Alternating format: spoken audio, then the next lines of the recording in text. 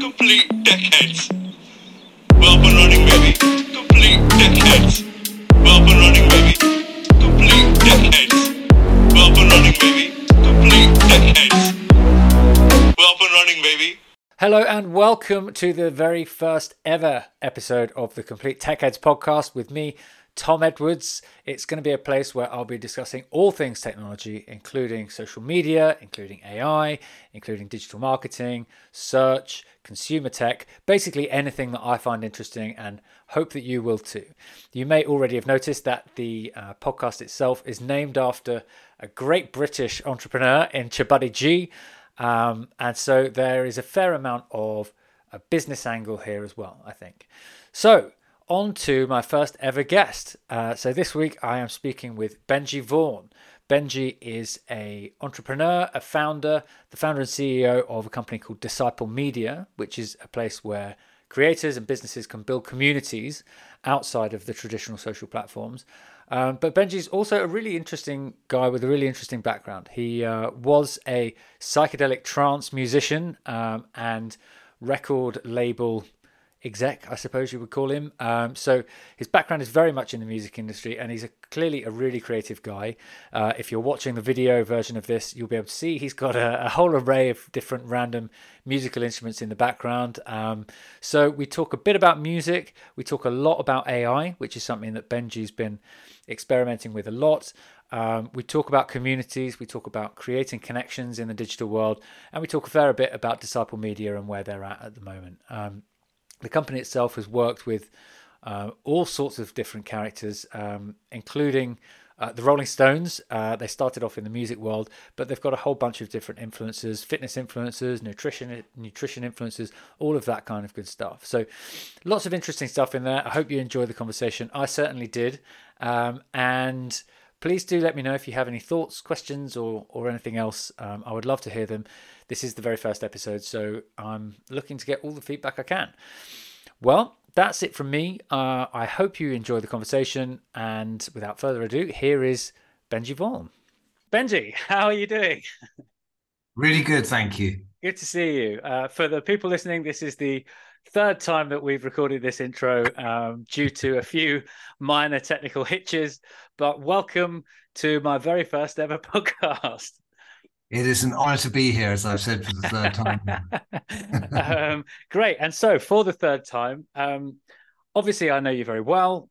We have worked together in the past. But for our listeners, could you give me a brief intro to yourself and to Disciple Media? Sure. So I started out my working life in the music industry as an electronic music producer and a partner at an independent label.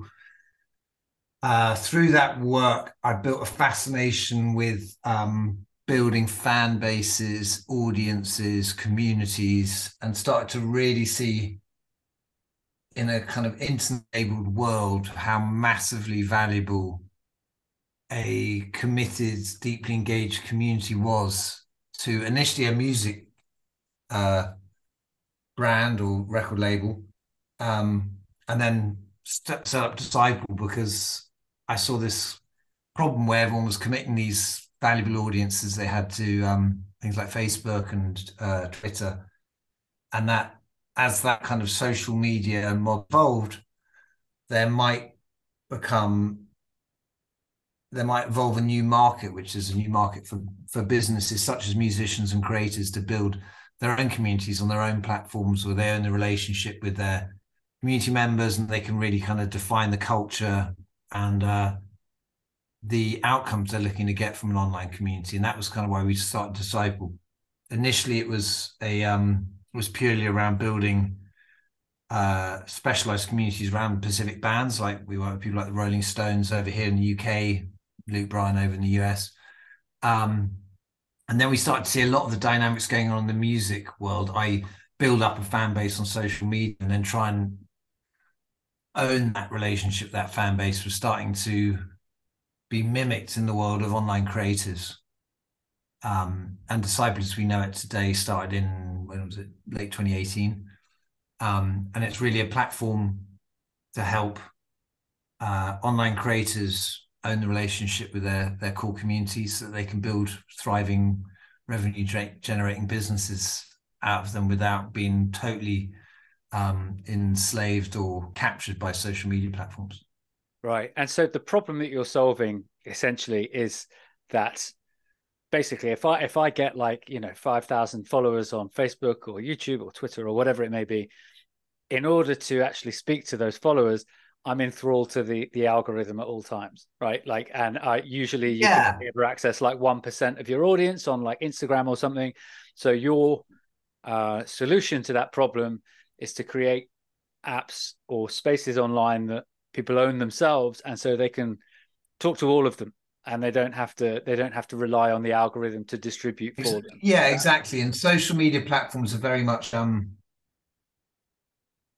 one size fits all platforms, and that model they force everyone into is a model of scale. You have to build up millions and millions of followers that are then going to monetize effectively through selling your audience to brands, whether that's through sponsorship or through ad roll. Right. Which is great for the kind of archetypal influencer, but there's a huge amount of value that can exist in somebody having 10,000 followers, 5,000 followers. We've got people with 1,000, 2,000 people inside their disciple communities, but the members are paying, upwards of $1,000 a year to be members. So they create great little businesses out of them.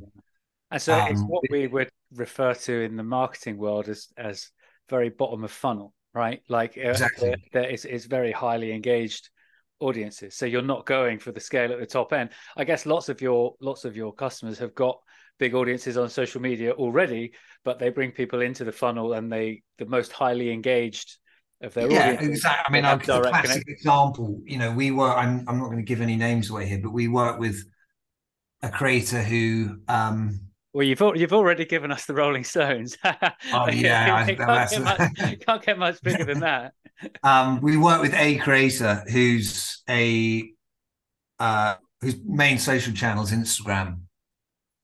On Instagram, she posts about getting fit, healthy nutrition, these kind of things. She's got about 100,000 followers on Instagram, so big audience, but not enough to generate big revenue from. Right. But she's managed to build a community with us of, I think it's currently sitting at about 8,000 members, and they're paying $20 a month.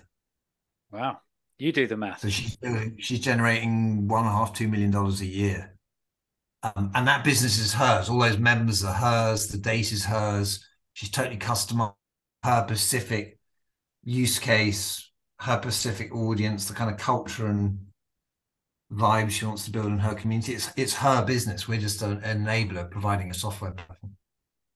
Yeah, amazing. I mean, that's incredible numbers. And you can't, there's nowhere else that you can do that with the big boys, is there?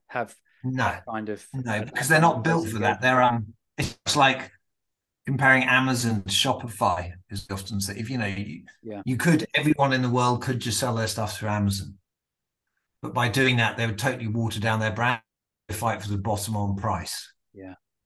Whereas you can go to Shopify, build a beautiful store that really has a special brand and a special aesthetic to it, which is going to attract a specific audience that gets drawn to that brand and the values of that brand. It's a different way of doing things, and both are valid. Yeah. And so for the most part, then we're talking like fitness influencers, I guess, like nutrition, but you've also got a few like strange ones, right? Have you still got the cow? You've still got a few strange ones. We've got some pretty wacky ones on there. What's happened over time is we've really started, when we launched this in 2018, we kind of just thought, okay, we're going to build a platform where creators can build their business. The sort of way we thought is they build their audience on social media and then they build their business with Disciple. What we've learned over time is there is this new kind of middle class of the creator economy being built, which is fundamentally about people who have an expertise in a certain area. It's typically around personal development or professional development, both of which people are willing to pay money for.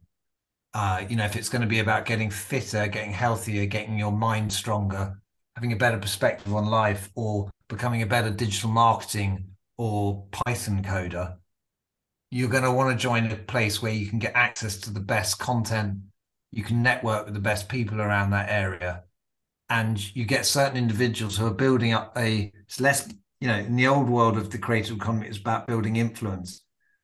Our typical customers are building reputation around a very specialist area, Right. where they can then take that reputation into their own platform, and people are going to really commit to building their professional or personal development through the both access to that host, but also really importantly access to the network of other people who join their communities.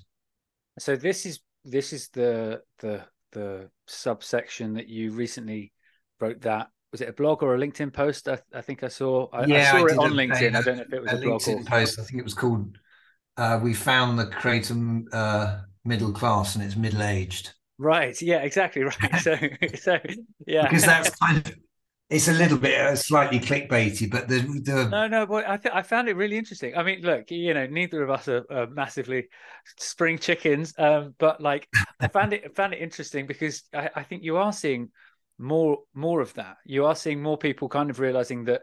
I think you mentioned to me offline. You're sort of saying often it's the kind of people that would go into consultancy, right? They've built up a lifetime of expertise, whereas now what they're doing with it is taking that into digital communities and getting subscribers and absolutely, presumably scaling much quicker and than being they able would to be able scale to way do. beyond they used to be able to. Totally. I saw a report recently. 70% of people earning over 100 grand a year as creators are over 40 today. Wow, really? Yeah, That's an incredible stat. yeah. Because And the you just massive, assume that it's just, cool you young just assume 20 it's kids somethings talking. on Still, we could think it's kids talking yeah, about yeah, video games, etc. But it's really, there's still this thing that creators and influencers are the same. Influencers are generally younger. They're generally, if you're an influencer, you want to stick purely on social channels. It's about scale of yeah, audience on if you're an influencer. But the notion of a creator is diversified massively, and there's this huge new market appearing of people who have an expertise. And generally, if you're going to have an expertise, you need to have experience. That takes years to build up. yeah. And people are Well, getting I in. mean, yeah, that's it. We're going to talk about AI in a bit, but Exactly. you They know, get to they get that 10, 15 years under their belt in a specialist career, and they're suddenly realizing that expertise they have is hugely valuable if they can build a community around it. So yeah, that's the kind of, there's a recent community called Chief that launched in the US. It launched in 2019. Chief. It's a Chief. It's a Okay. community for female business leaders. It launched in 2019. It just raised money at a valuation of 1.1 billion on the Wow. back of 20,000 members. So these businesses become hugely valuable, hugely quickly, Yeah. because you've got people who really want personal, professional development. They're willing to pay a lot for it. They want access to like-minded people. Not going to get that on LinkedIn or Facebook. If Yeah. you can be the person that creates that kind of magnet that draws those people in, builds a network, it can scale exponentially very quickly. It's very, very sticky, and these businesses are really starting to get hugely valuable. Yeah. Subscribers. Real actual subscribers, not just click a button subscribers, but actual Exactly. real life legit subscribers that you can then interact with on a much more meaningful and purposeful level, I guess, than you tend to do in like Yeah. the comment section or whatever. And we think very deeply about this at Disciple, that in a world that's changing faster and faster and going through such rapid technological change, individuals in this society, especially kind of information workers, people working in software engineering, law, finance, these kind of areas, which are going to hugely disrupted over the next few years.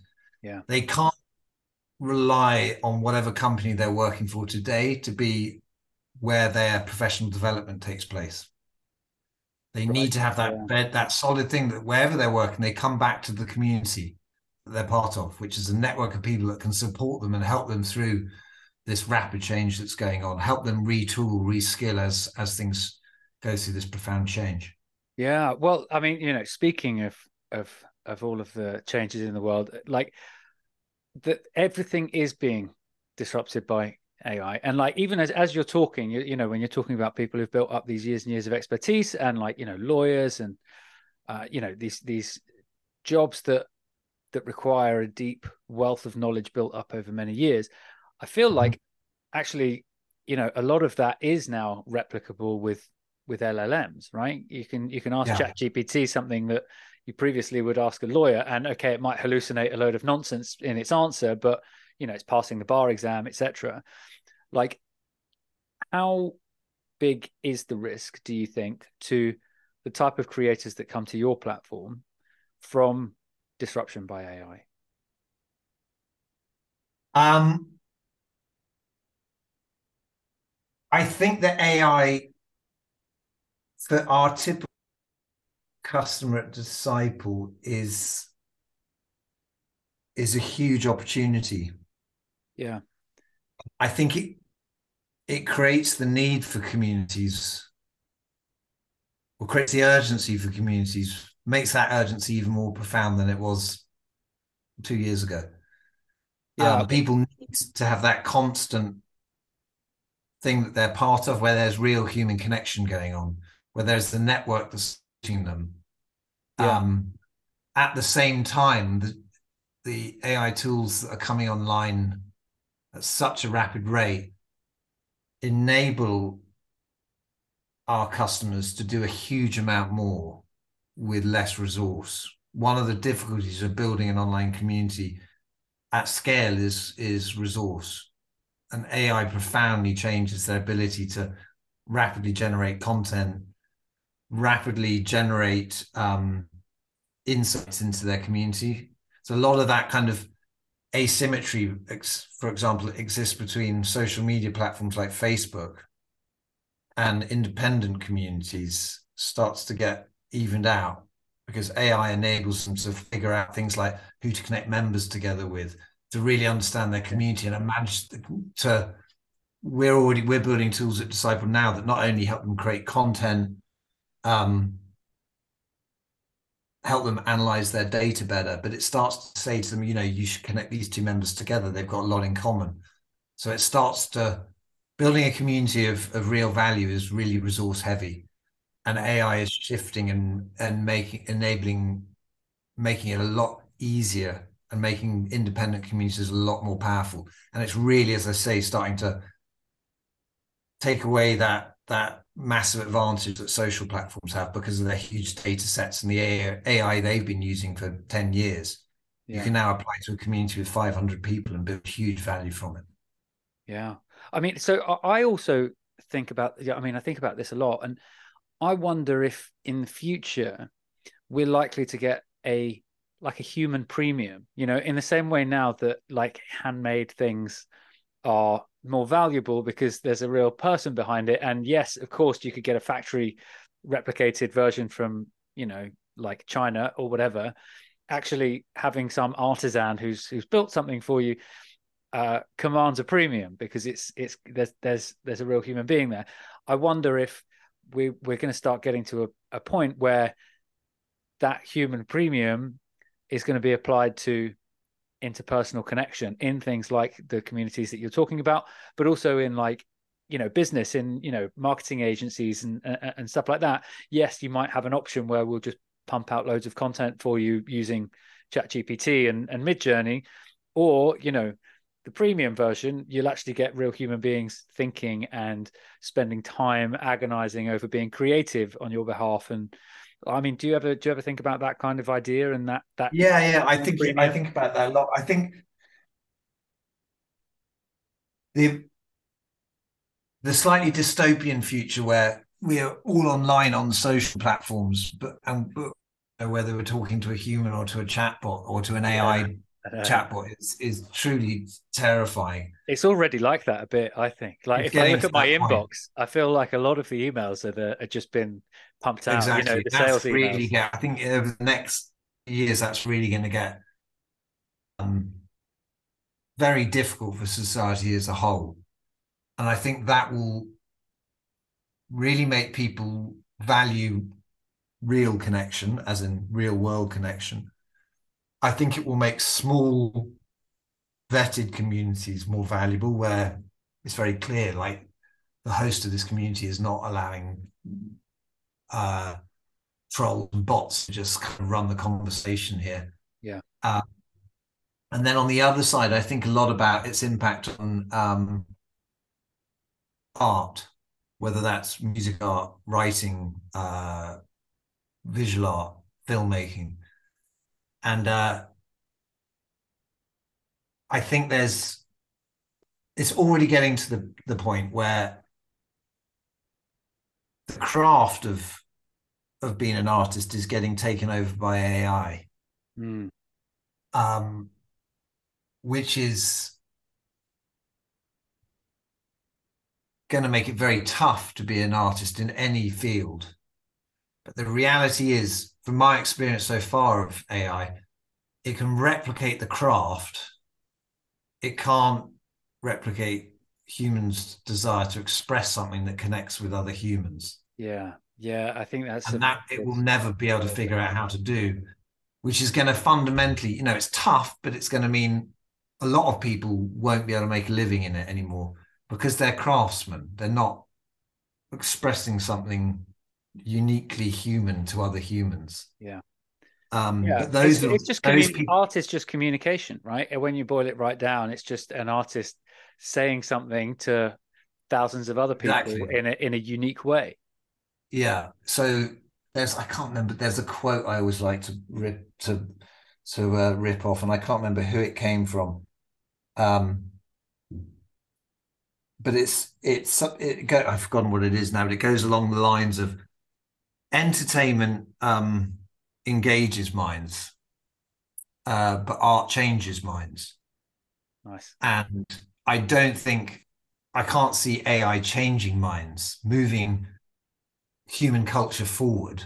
That's what humans do. Yeah. Well, I think it's extremely good at replicating those things and just, and sort of creating froth that keeps people engaged. I don't know whether that's a good thing or a bad thing, but I don't think the Picassos, Bob Dylans, Beatles, Aphex Twins of the world need to be worried. No, I think it's. I mean, because you could get, I'm sure, a very good ersatz Bob Dylan out of an AI, right? You could get a simulacrum of Bob Dylan very convincingly. Yeah. I'm sure. Like I've seen, there's an Oasis AI that kind of sounded quite a bit like Oasis, but also like weird as well, and not exactly there. But like there are a few like this Drake. I'm sure you'll have seen that, and Kanye. People have done, but they're still imitating, right? Like it's not like imitation. They haven't made the next Kanye or the next Drake. And humans generally, most, you can see I'm sitting in a room full of synths, but botching stuff together in here. What humans do really well is they tend to imitate stuff, and in the process, through error, come up with stuff that's totally unique. Yeah. I don't see AI doing that. It's, I think it's tough. I think there could well be a lot less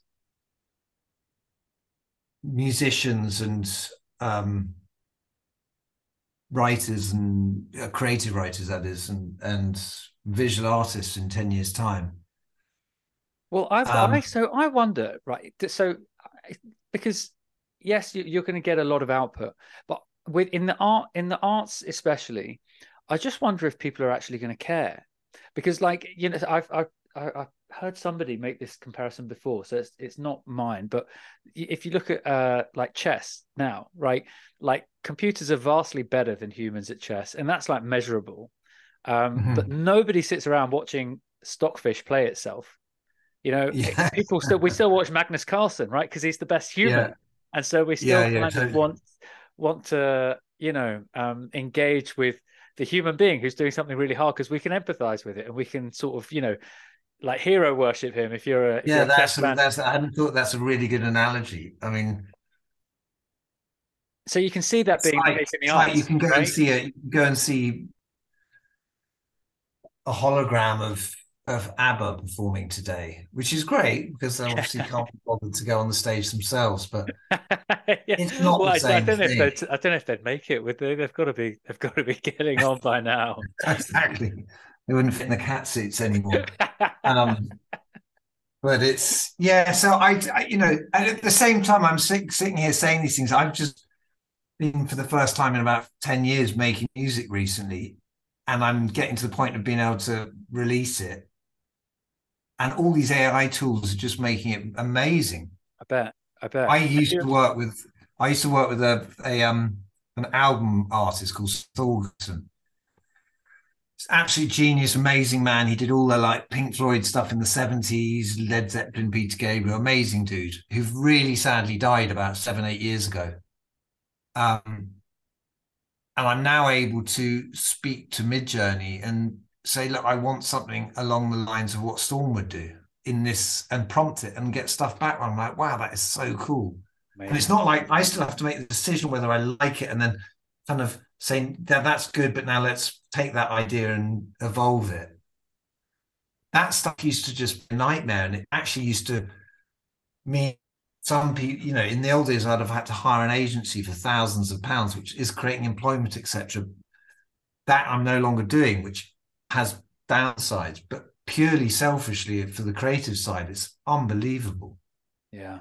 And you're a for any listeners who aren't aware of your musical background, you're an electronic musician, right? So you would well, I would suppose that actually this would slot into your kind of musical creative process much more quickly and easily and naturally than like an acoustic singer-songwriter or whatever who's Yeah, already yeah. probably got all the tools they need. They've got a mic and they've I'm got a using a guitar. new tool that Google made called, got it here on my phone. What's it called? Came out about a week ago. It's the only thing I've found so far that's good, and it's the classic case. It's called AI Test Kitchen. Okay, And I haven't heard of that. I'll check it if out. they say when you go to it and load it up, okay, prompt it with create me a jazz tune or a soft piano tune. It sounds absolutely awful, but the Sounds great. fact it's awful for electronic stuff is amazing, because I say to it things like give it a prompt of a piano falling down the stairs, and I get this incredible like these weird noises that I can then put in Ableton and piss around with. Amazing. That's the kind of classic thing where it's as much as it's hard to tell at this point, but a lot of these technologies, they appear and you think it's going to put a whole load of people out of work, and then it just turns out a whole load of new people appear and figure out how to manipulate them and create things we could never have imagined, that needed the humans to have that creativity to do that. Well, that's like the bull case, isn't it? That it just Yeah. sparks this incredible creative revolution all over the world. We all become massively productive and just living standards skyrocket everywhere.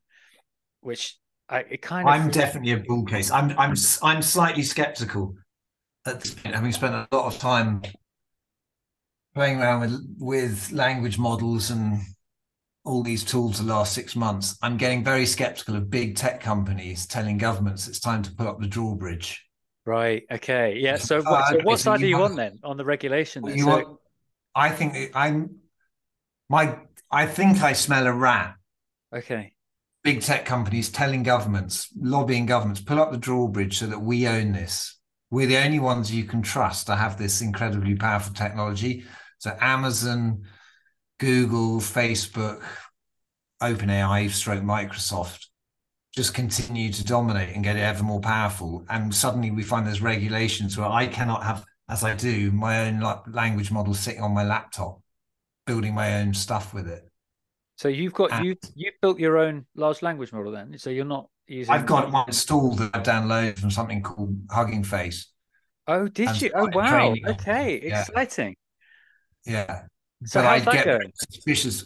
Great, I'm loving it. Tell me I'm about that. building all sorts of tools with it. But I get very suspicious when I hear big tech companies whispering into the ears of our governments, telling us we're the only ones you can trust with this stuff, because they were certainly not trustworthy when it came to things like social media and using our data. No. Well, I mean, yeah, so clearly there is a real danger about AI. Like, yeah. So, are you aware of the Doomers? I'm very aware of the Yeah. doomers. Okay. They Good. generally Right. seem to So, be. yeah, I'm not. I won't do the whole background of that. But just suffice it to say, there is a legitimate case for some kind of governmental oversight to prevent artificial intelligence destroying all of humanity. Right. Yeah, but Like, that's like there's a I think there's a slight confluence of two things that are different. There's the yeah. potential of AI, in general AI, to make humans extinct and to take over the world, and suddenly it's like Terminator. And um, but that's not what large language models are. They are No. not anywhere near that kind of stuff. And they're hugely powerful, and they have the ability to fundamentally disrupt Silicon Valley in millions of ways and transfer trillions of dollars of market cap away from dominant businesses today. But they're not suddenly going to be creating cyborgs that wander around shooting us all. And I think there's a slight thing where the two things have been mixed together. We're not at the cusp of general AI today. We just have some really cool models that can predict what you're about to write next. Yeah, yeah. So yeah, and look, I think I am with you. I think the real doomer concern is not GPT-4, right? It's like GPT-6 or 7 if they keep going. And like, and how smart will that be?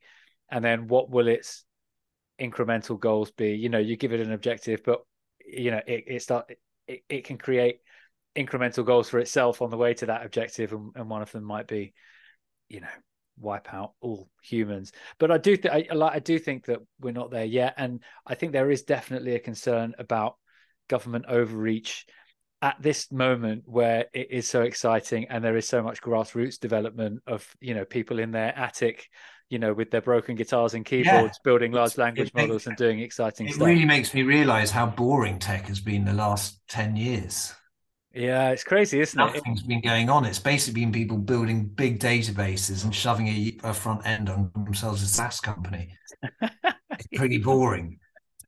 I mean, This feels like 1998 again, where it's like.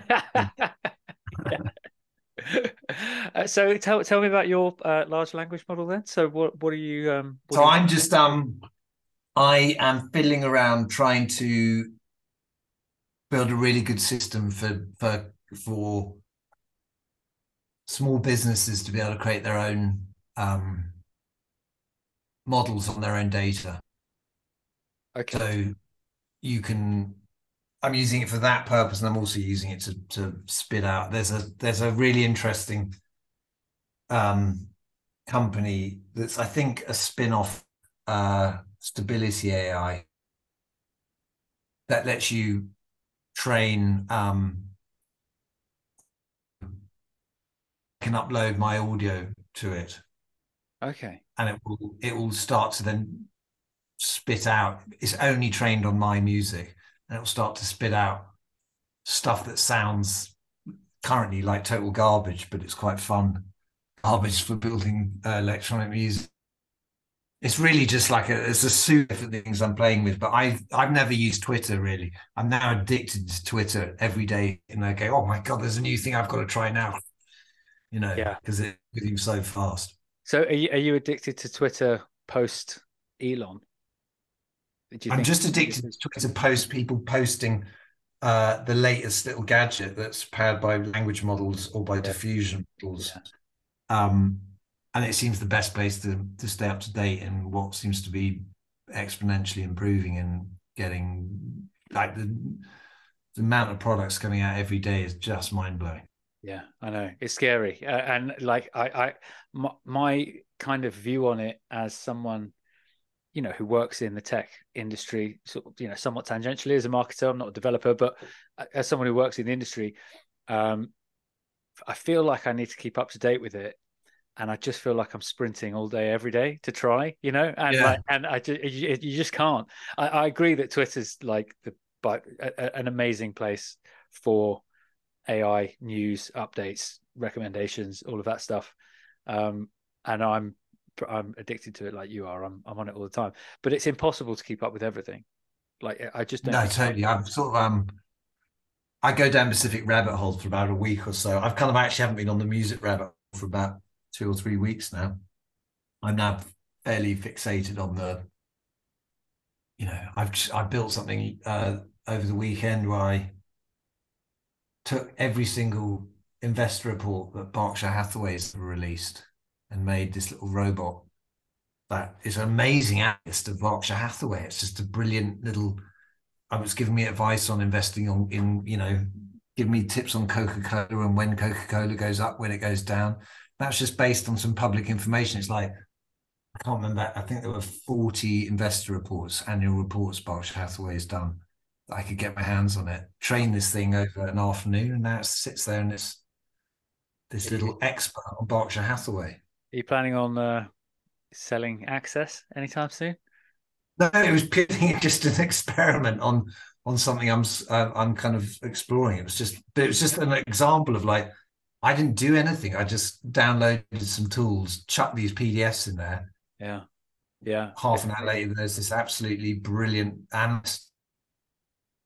I mean, it makes you wonder about what big finance is doing, and like like what the rooms full of PhDs working at JP Morgan are doing with all this. It's going to be that's an area where I think it's going to get incredibly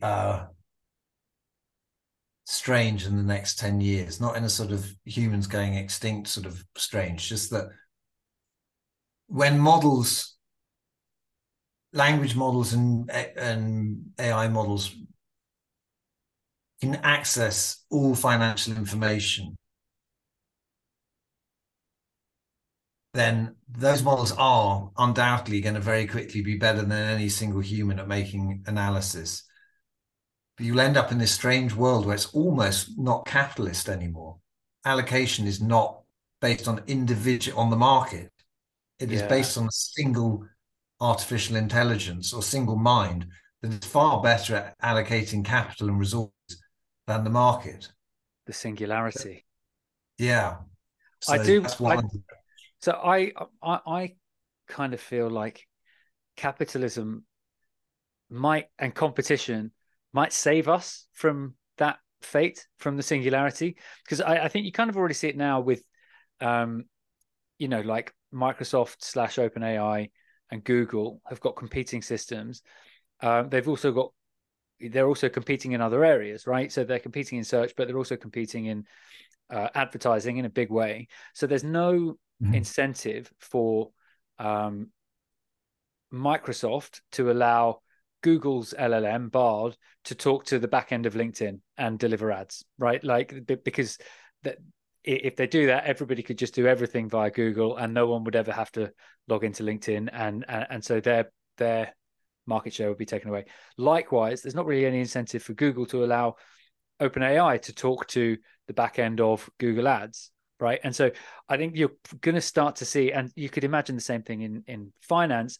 If people are developing these models with their own proprietary data sets, they're not going to want to share them with anyone else. And so the different businesses are going to develop these amazing models, but there's still going to be the element of competition that stops all of them interlinking above humans, and taking over. Absolutely. I think that competitive street, I think you're right. It could be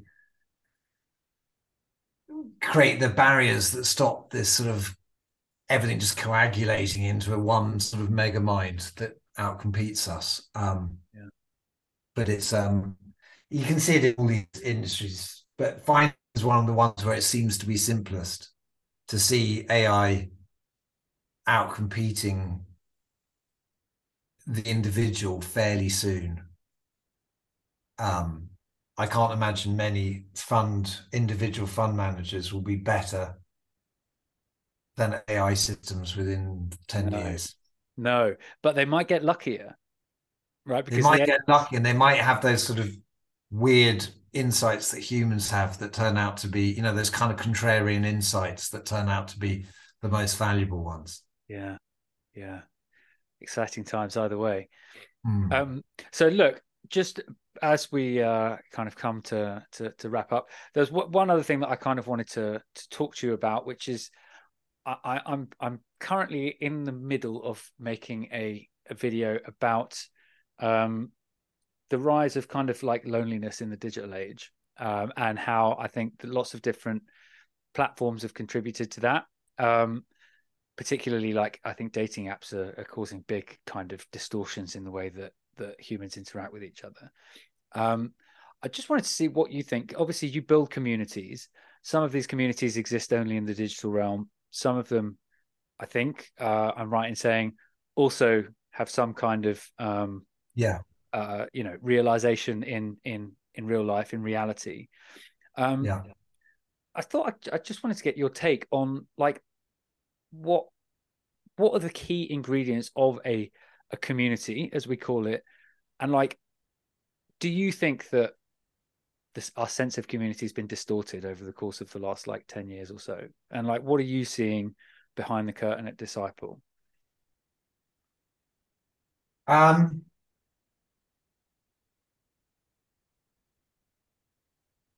I think if we went back to the world before the internet, the word community would only mean one thing in your local community. There could be no community because all you had was your local, certainly if you went back, say, 40, 50 years, the vast majority of the world had no other choice in life than to be part of their local community. I think it's quite hard to find, in my experience, that community has not been particularly damaged at this point. Your local community that you exist in day to day. So, I live in a village outside Reading. I don't think this community is getting ripped to pieces by AI and social media. It's the same community it's probably always been. I think when we start to think about community as it did 20 years ago, then it is been massively changed. So, for instance, professional community that you might have once had. So I think, I've got an 18-year-old son who's just leaving school this year. I think for him, it's the notion of a professional community or professional life is not really going to exist, because we're already saying things like, okay, let's not really bother going back to work anymore because we can just online. That gives you a mass, whatever the pros and cons of it are, your connection with your colleagues at work, your connection with the culture of the business you work in is massively diluted. I think your professional communities are going to be hugely impacted, and we really need to kind of think about that, because I think young people who go into work today, they leave college, rent a flat in London, say, sit down in that flat, and then spend 10 years on Zoom is not good for anyone. Now, they might build a great community around them in wherever they live, whether it's in Hackney or Acton, wherever they live in London. They might build a community around them, but it's so important, I think, during your 20s and 30s, that community you build through your profession. I think that's going to cause a lot of problems in the generations coming through now if they don't have that. It's where you sort of spread your wings and start to really understand about a broader community that exists outside of your kind of location where you live. And I can see that creating a lot of loneliness and disconnection for the generations going into today. Yeah. I mean, especially with the rise of AI agents as friends, and I think the fact that dating only ever exists on apps now, it does feel like, I feel for the younger generation. Like, I met my wife in real life.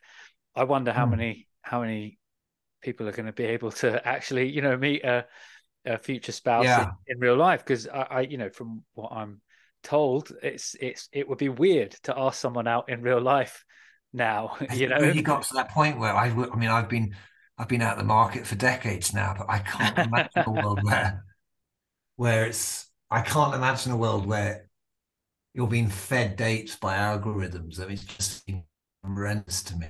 Yeah, scary stuff. But it's just it's something I'm interested in, and I just wonder whether we'll be able to replicate that sense of human connection digitally, because I don't think we fully can now.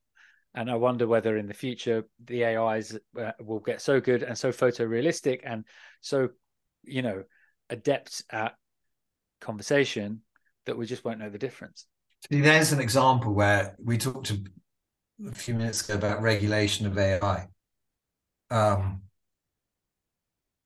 I think that, something which we will probably see within the next 5 to 10 years is to, you verify yourself on Twitter or Facebook, verified person. If you have some sort of influence, that you need to ensure that you are the real person. I think was society this problem line identity even before AI has been a problem. And for once, all governments need to take it really seriously that your identity online needs to be as verifiable as your customs at an airport.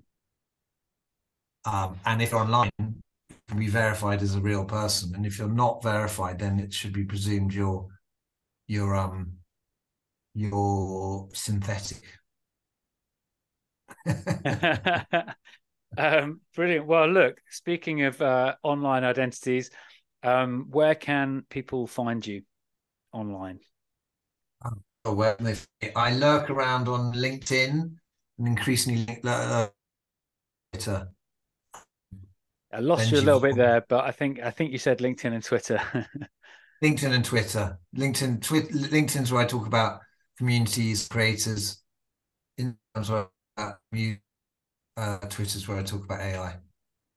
Wonderful. Well, I will link to your profiles and the Disciple website in the show notes. But yeah, for now, Benji Vaughan, thank you very much for joining. It's been wonderful to speak to you. Absolute pleasure, Tom. Thank you. Thanks, Benji. Take care.